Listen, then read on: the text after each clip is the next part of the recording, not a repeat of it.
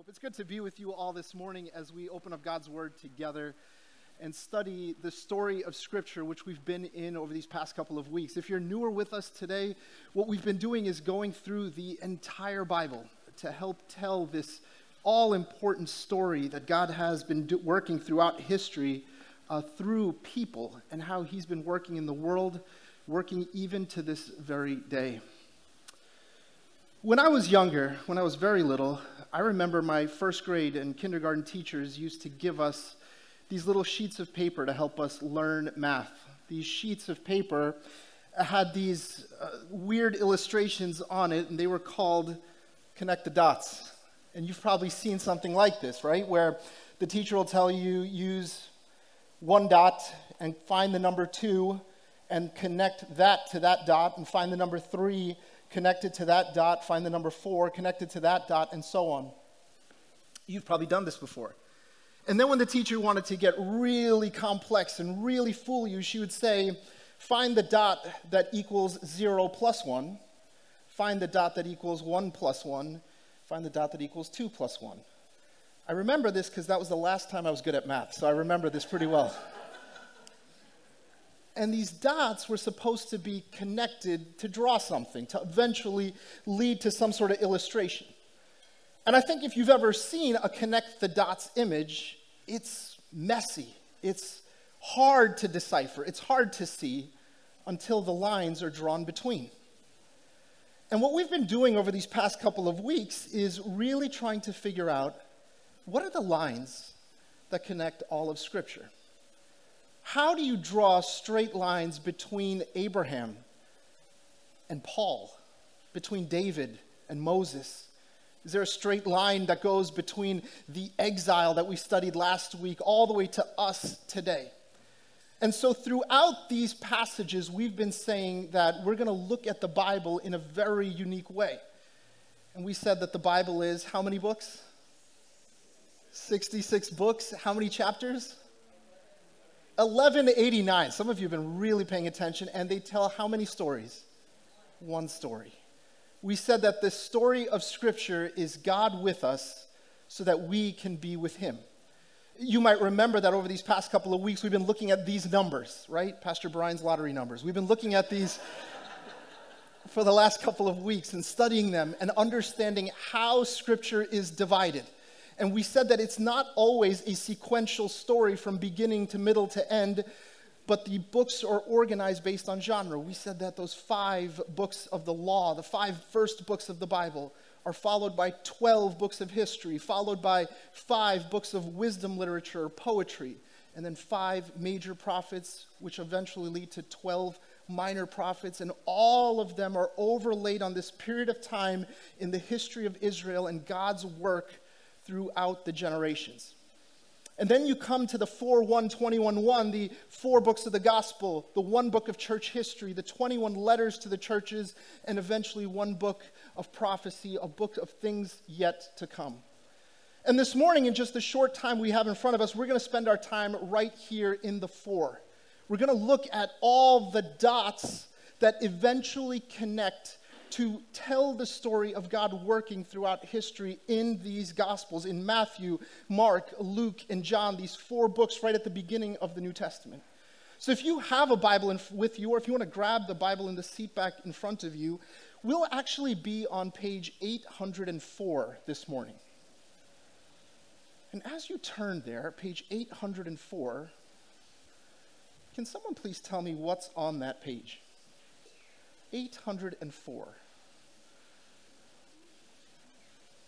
And shout it out. When you get to page 804, what do you see? Nothing. There's nothing on page 804. And this morning, we're going to talk about the nothing on page 804. Because if you want to know the story of the gospel, which is a word that means God spelled the good news of God. If you want to know about the good news of God, then you have to see the good news of God in the context of the entire Scripture that comes before it and all of our lives that come after it. We've got to know the good news of God. So we use this word gospel. We use this word a lot in the way we talk. We use it when we sing. Even this morning we sang about the gospel of Jesus Christ. If you are looking for an easy way to understand all of history and understand the gospel, we see it this way, that God created us to be with him. We learned that right from the beginning in Genesis chapter 1 and 2. We learned God desires us to be with him. But along the way, there's this massive tragedy of human history where our sin separates us from a holy God. If you want to look at it this way, if you want to start connecting a few dots here, you've got these dots that are present, and you've got these giant cliffs, these chasms that exist between us and God. Here's God in all of his holiness and his righteousness, and here's us separated from God, and there is nothing we could do to cross this chasm, nothing we could do to bridge the gap between us and God, because our sin separates us from God, and as a result of that, we cannot do anything, and our sins cannot be removed by anything that we do. So as much as I'd like to believe that my good deeds will bridge this gap, Scripture tells me my good deeds are like filthy rags. They don't even come close to filling this gap, this chasm that exists between myself and God. And so the good news is that God said, what you couldn't do, I'll do it.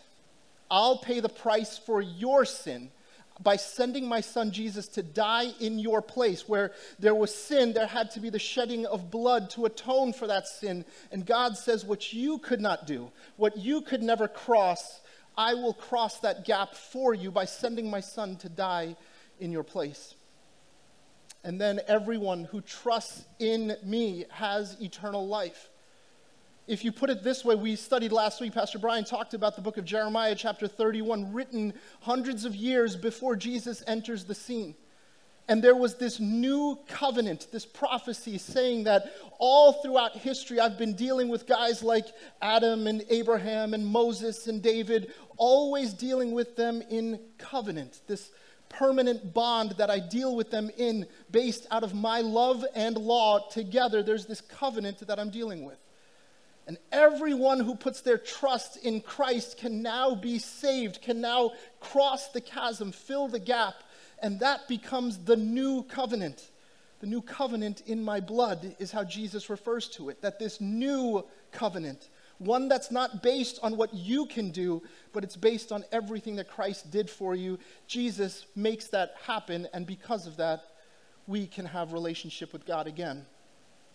And then we learn this throughout the books that are to come, that life with Jesus starts now and it goes on forever if we simply put our trust in him. If you haven't been paying attention, this is the gospel. This is the gospel of Jesus Christ, that God wants us to be with him, that our sin separates us from God. There is nothing that you and I could do to ever cross the gap, and everyone who puts their trust in him can have eternal life, and life that goes on forever and ever with God. The relationship that was broken between God and man is set together again through the new covenant in Jesus Christ. But that begs a bigger question then. If that's the gospel, what about my life right now? There's a verse in the letter of Galatians where Paul says like this, "But when the fullness of time had come, God sent forth his son, born of woman, born under the law, to redeem those who were under the law, so that we might receive adoption as sons. And because you are sons, God has sent us the Spirit of his Son into our hearts, crying, 'Abba, Father.' So you are no longer a slave, but a son, and if a son, then an heir through God." Fullness of time. All of Scripture that we've been studying, thousands of years, many generations, dozens of authors, 1,189 chapters, all of the dots connect to Jesus Christ. And God says like this in his word, he says, when the fullness of time had come, God sent his son. How many of you have that blank page in front of you right now? The empty page. The page between the Old Testament and the New Testament. That one page represents 430 years. Think about that for a second. God goes silent for 430 years. Between the last words of the book of Malachi and the first time he speaks again, which is actually in Luke chapter 1, between those years, 430 years that are passed in between. 430 years of silence. 430 years of no miracles. 430 years of no amazing work that we got to see, no face-to-face interactions between God and man, no amazing things happening in his temple, no giant wars being won necessarily, and all of this is happening during 430 years of silence. Does God work in silence? Does God move in silence? Does God have a plan for the silence that you and I are experiencing right now? Does God work in ways that we don't understand? Does God do things in his own time? And if he does, how can I know it? This is the question that we all wrestle with daily. God, I haven't heard from you in a long time. God, I don't know if I have a real relationship with you because I don't know what kind of timeline you're on. Your timeline is way off of my timeline. So God, it sounds like we're going through a blank page period right now, a season of silence. Between Malachi chapter 4 and Luke chapter 1, there are 430 years of silence. Can anyone tell me who the first person God speaks to after the 430 years is? Anyone want to say it nice and loud? Mary. She's probably the second person. Nice and loud? Zechariah is the first person that God speaks to after 430 years. And some of you are saying, who's Zechariah? Zechariah, the father of John the Baptist, is a priest in God's temple. For 430 years, a priest would walk in to the temple of God and offer a sacrifice and worship God in that temple for 430 years, once a year. 430 times, no one hears a word from God. No priest has an encounter with God. There is nothing happening 430 times. If you want to flip that page back one little bit, and you'll see in Malachi chapter 4, the final verses of the Old Testament. And this is what we read there. Malachi chapter 4, verses 5 and 6. It says, "Behold, I will send you Elijah the prophet before the great and awesome day of the Lord comes. And he will turn the hearts of fathers to their children and the hearts of children to their fathers, lest I come and strike the land with a decree of utter destruction." And the Old Testament ends. Silence. Saying that we're going to have to wait until this happens, until Elijah comes and starts to speak back into the lives of God's people. We're going to have to just wait. So God used kings and judges and exile all throughout history with these covenants to Abraham and David and speaking through Moses and the law, and all of it just stops. In Malachi chapter 4, saying you have to wait for Elijah. In Luke chapter 1, this man Zechariah walks into the temple for the first time that year. He is given the right to do that through a series of lots that were cast, and he's given the opportunity and the responsibility to walk into the temple and offer this sacrifice. There would have been a giant curtain there between the most holy place and the holy place, and he would walk in, face this curtain which separates him from God. And he'd look at this curtain and he would offer this sacrifice. But if you come to Luke chapter 1, verse 17, something different happens. For the first time in 430 years, God speaks through an angel who says to Zechariah, "Do not be afraid, Zechariah, for your prayer has been heard, and your wife Elizabeth will bear you a son. And you shall call his name John, and you will have joy and gladness, and many will rejoice at his birth, for he will be great before the Lord. And he must not drink wine or strong drink, and he will be filled with the Holy Spirit, even from his mother's womb." And listen to this, "And he will turn many of the children of Israel to the Lord their God, and he will go before them in the spirit and power of Elijah." 430 years of silence. Elijah, the power and the spirit of Elijah is coming. And here in Luke chapter 1, John the Baptist, his birth is told, and he comes in the spirit and the power of Elijah. Can you imagine waiting 430 years for God to fulfill his promise? Can you imagine year after year, empire after empire, waiting and waiting for God to work? A situation that some of you might be experiencing even right now. God, are you there even in seasons of silence, even when I don't see you or hear you or know that you're at work? Are you at work, God? God, what does your timing look like? What is this fullness of time idea that you have, God? Why did you make those people wait 430 years before you fulfilled your promise through your Son, Jesus Christ? Let this morning be a reminder to all of us that even when God seems silent, he's at work. That even when God feels distant, or even when the timeline doesn't match our timeline, he is at work. Do you know, throughout history, as the people had walked off in Malachi chapter 4, you see that the world starts to change. Right after the time of Malachi, the Persian Empire starts to spread and take over most of this part of the world. And of course, this is not a God-fearing or God-following group or a God-following empire, but this is the Persian Empire takes over most of the known earth.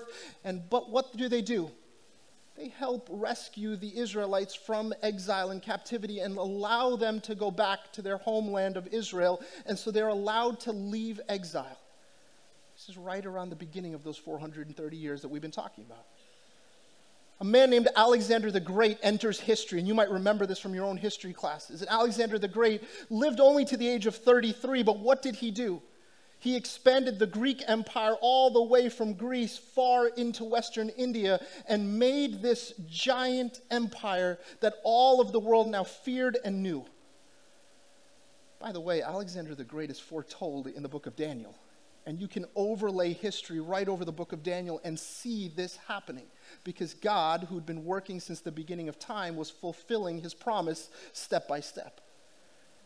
And so Alexander the Great comes and unifies this giant landmass. And what does he also do? He Hellenizes, meaning he brings about one language, one culture that he wants to spread across this whole land. Do you see how one language can greatly benefit the advancing of a gospel written in Greek? Do you start to see that? And little by little, God is working through the empires and the people of that time. The Greek Empire is eventually taken over by the Egyptian Empire when Alexander's generals rise and start to take over the land. The Egyptian Empire continues to include the Greek language all over the world, and eventually that leads to the Old Testament being written in Greek. And for people to access it for the first time and be able to read it in their native language and look back and see the promises of God in this language that people had been studying and learning. And so the Egyptian Empire starts to rise more and more through the 4 generals of Alexander. Eventually, you'll see that the Syrian Empire will come up, the Maccabean era comes up, and you'll have that all of these historic events that take place, especially because Jews are moving around, and this terrible atrocities take place during that time, especially in the temple of God. And eventually, it gets to a point predicted in Scripture where one of the emperors comes and he offers a sacrifice to Zeus in the temple of God and desecrates the temple. For 430 years, things are happening all over the world, and eventually it gets to this place that this man offers this sacrifice to Zeus in the middle of God's temple, and the Jewish people are absolutely outraged by it. And so they start to divide on political and cultural lines that you see throughout the New Testament, throughout the Gospels. You'll start to see the rise of the Pharisees and the Sadducees, these people that we keep seeing in the New Testament. And all of that is happening to set the stage for something that God wanted to do. In 63 BC, the Roman Empire comes when Pompey and his generals and his armies march into Israel and take over all of the lands that you see in multiple colors there. The Roman Empire spreads and grows large, but here's a couple of things that happen with the Roman Empire. They bring about these new laws and extremely brutal punishments for breaking the law, which we'll get to in just a minute. They bring about all kinds of changes when it comes to education and taxation, and they tax the lands that they control. But here's something else that happens. They also have control over language and learning. The Romans were known for building roads, and now travel becomes easier throughout the empire. They build the first systems of mail going across from country to country through ships and through travelers and merchants. The mail system begins, a system that would be so important when we get to letters in the New Testament.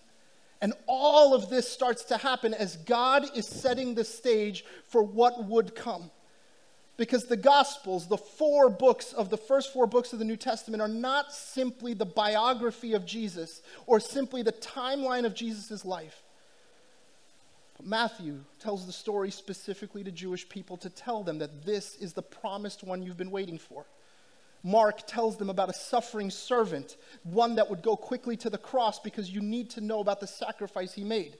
Luke would give you this detailed biographical and historical look at Jesus, the man who walked among people, rescued people, saved people, healed people. And John would tell the story of Jesus as God, that in the beginning was the Word, and the Word was with God, and the Word was God. All of that would come together under the Roman Empire, an empire known for its brutality, an empire known for its power and authority over people.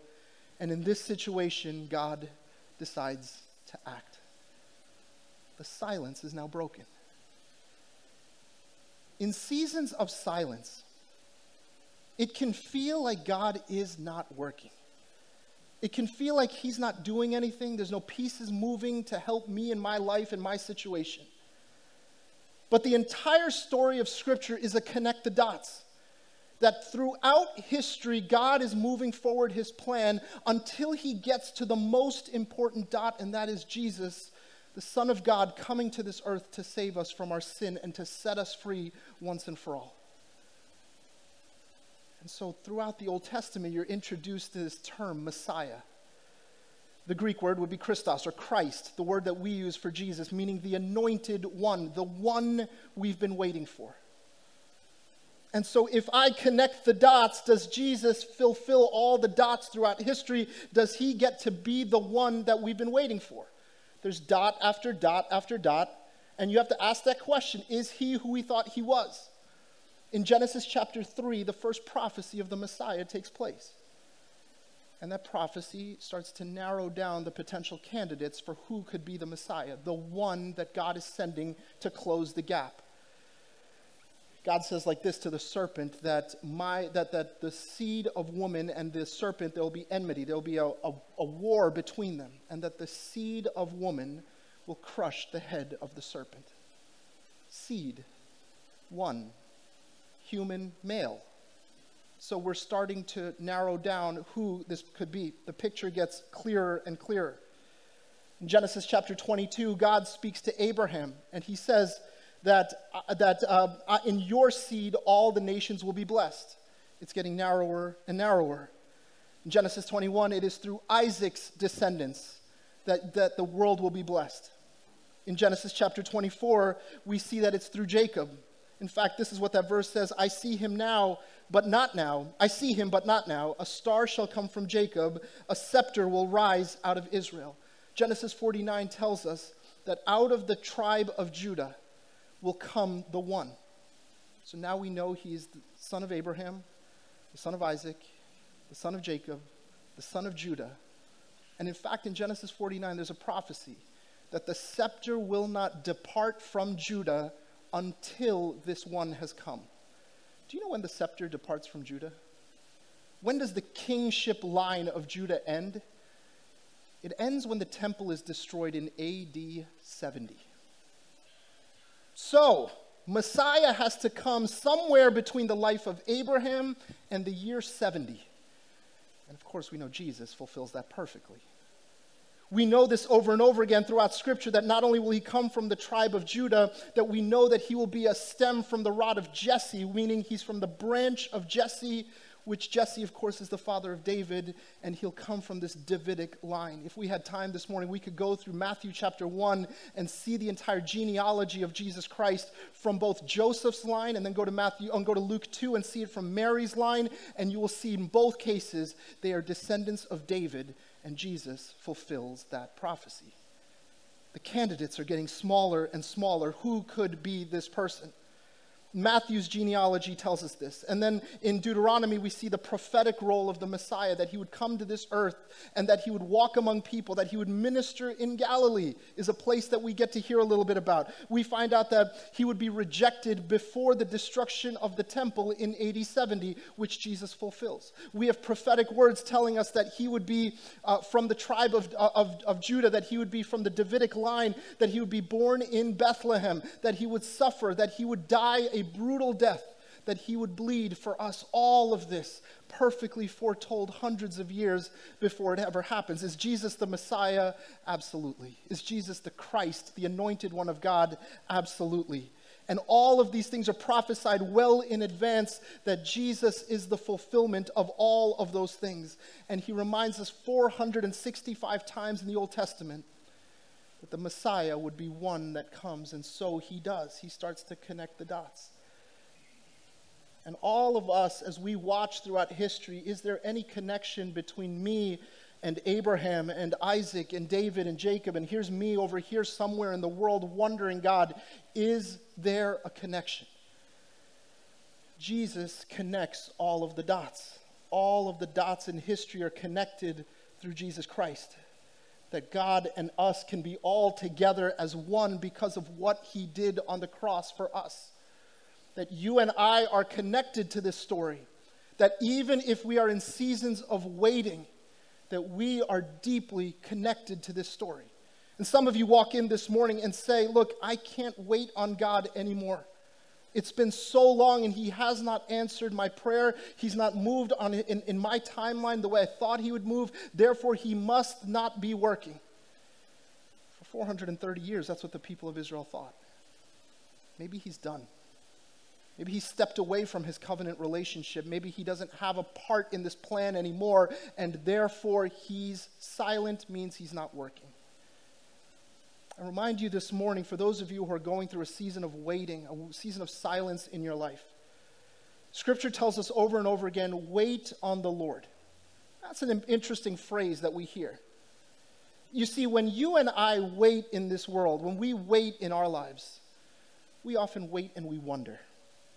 We wait and hope something happens. But the Bible tells us about this idea of waiting on the Lord, which is very different from waiting and wondering.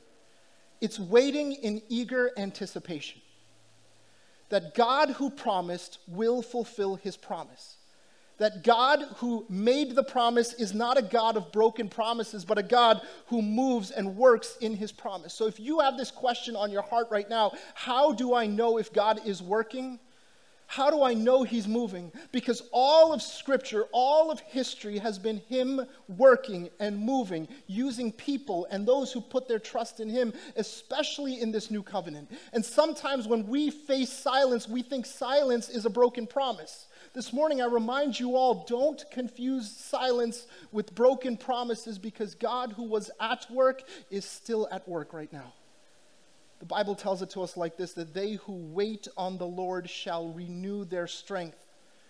They will rise up with wings like eagles. They will walk and not grow weary. They will run and not faint, because they who wait on the Lord have a newness of strength, because we know we're not waiting and wondering. We are waiting in eager anticipation. Henry Nouwen, the famous author and theologian, he puts it this way. He says that when you watch people in the circus who are on a trapeze, there are people who are catchers and people who are tumblers, right? The people who are floating through the air and twisting and turning through the air, and then there's the person who just goes back and forth and catches the other person. And Henry Nouwen had an opportunity to speak to trapeze artists, and they said, there is no doubt that the star of the show is the tumbler. But we as trapeze artists, we know that the hero is the catcher, because they're the ones that actually have a responsibility. When the other person is just tumbling, the catcher must time it perfectly to get there in time to catch that other person. In seasons of silence, we can feel like we're just tumbling and there's no God at work, there's nothing happening, and then out of nowhere, his hand comes and catches us. On the cross of Calvary, this was God catching us when we thought that he was not at work. he provided the way that we could never provide. Remember the chasm? He crossed it with a cross. He allowed us to access him again, to be connected to him, because God is at work even in the silence, fulfilling his promise. God is at work in your life right now. You might think that, God, you've been so silent to me. Clearly you don't work. And some of you might be holding on for this good luck charm to come through, hopefully at some point, but I'm going to have to do things my own way for now. And this morning there's this powerful reminder through the gospel that Jesus came to this earth and he suffered under Roman law, the most brutal punishment possible. Why? Because you and I can be assured that God is still at work even in the silence of our lives. I want to invite our worship team to come back up this morning as we prepare to close. Psalm 37 says like this, be strong and take heart. Psalm 27 says, be strong and take heart and wait on the Lord. This morning, some of you are here and you recognize Jesus as your Savior. You recognize him as Lord of your life. But the honest truth is that you also are dealing with utter silence right now. I invite you to close your eyes and bow your heads with me this morning. Can you imagine Zechariah walking into the temple? God had not spoken to any man for 430 years in a recorded way. Year after year, a priest would walk in, face that curtain, and eventually find out nothing. Can you imagine Zechariah that morning when he walks in and an angel is waiting at the curtain? For some of you right now, there's a curtain between you and God. You're not able to pray. You're not able to talk to him. You're not able to hear from him. Why? Because you've confused silence for broken promises. If he is not saying something right now, then he must not be working. If all of history was a reminder that one day God would send his Messiah, that he would move kings and kingdoms to send the promised one.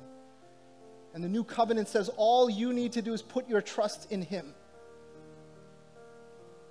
And this morning, for some of us, that's the call, to put our trust back in him. God, I know you've been silent. God, I don't feel like I'm connected to you or know you, but I thank you for this reminder that I can be connected to you through the cross and what Jesus did on it.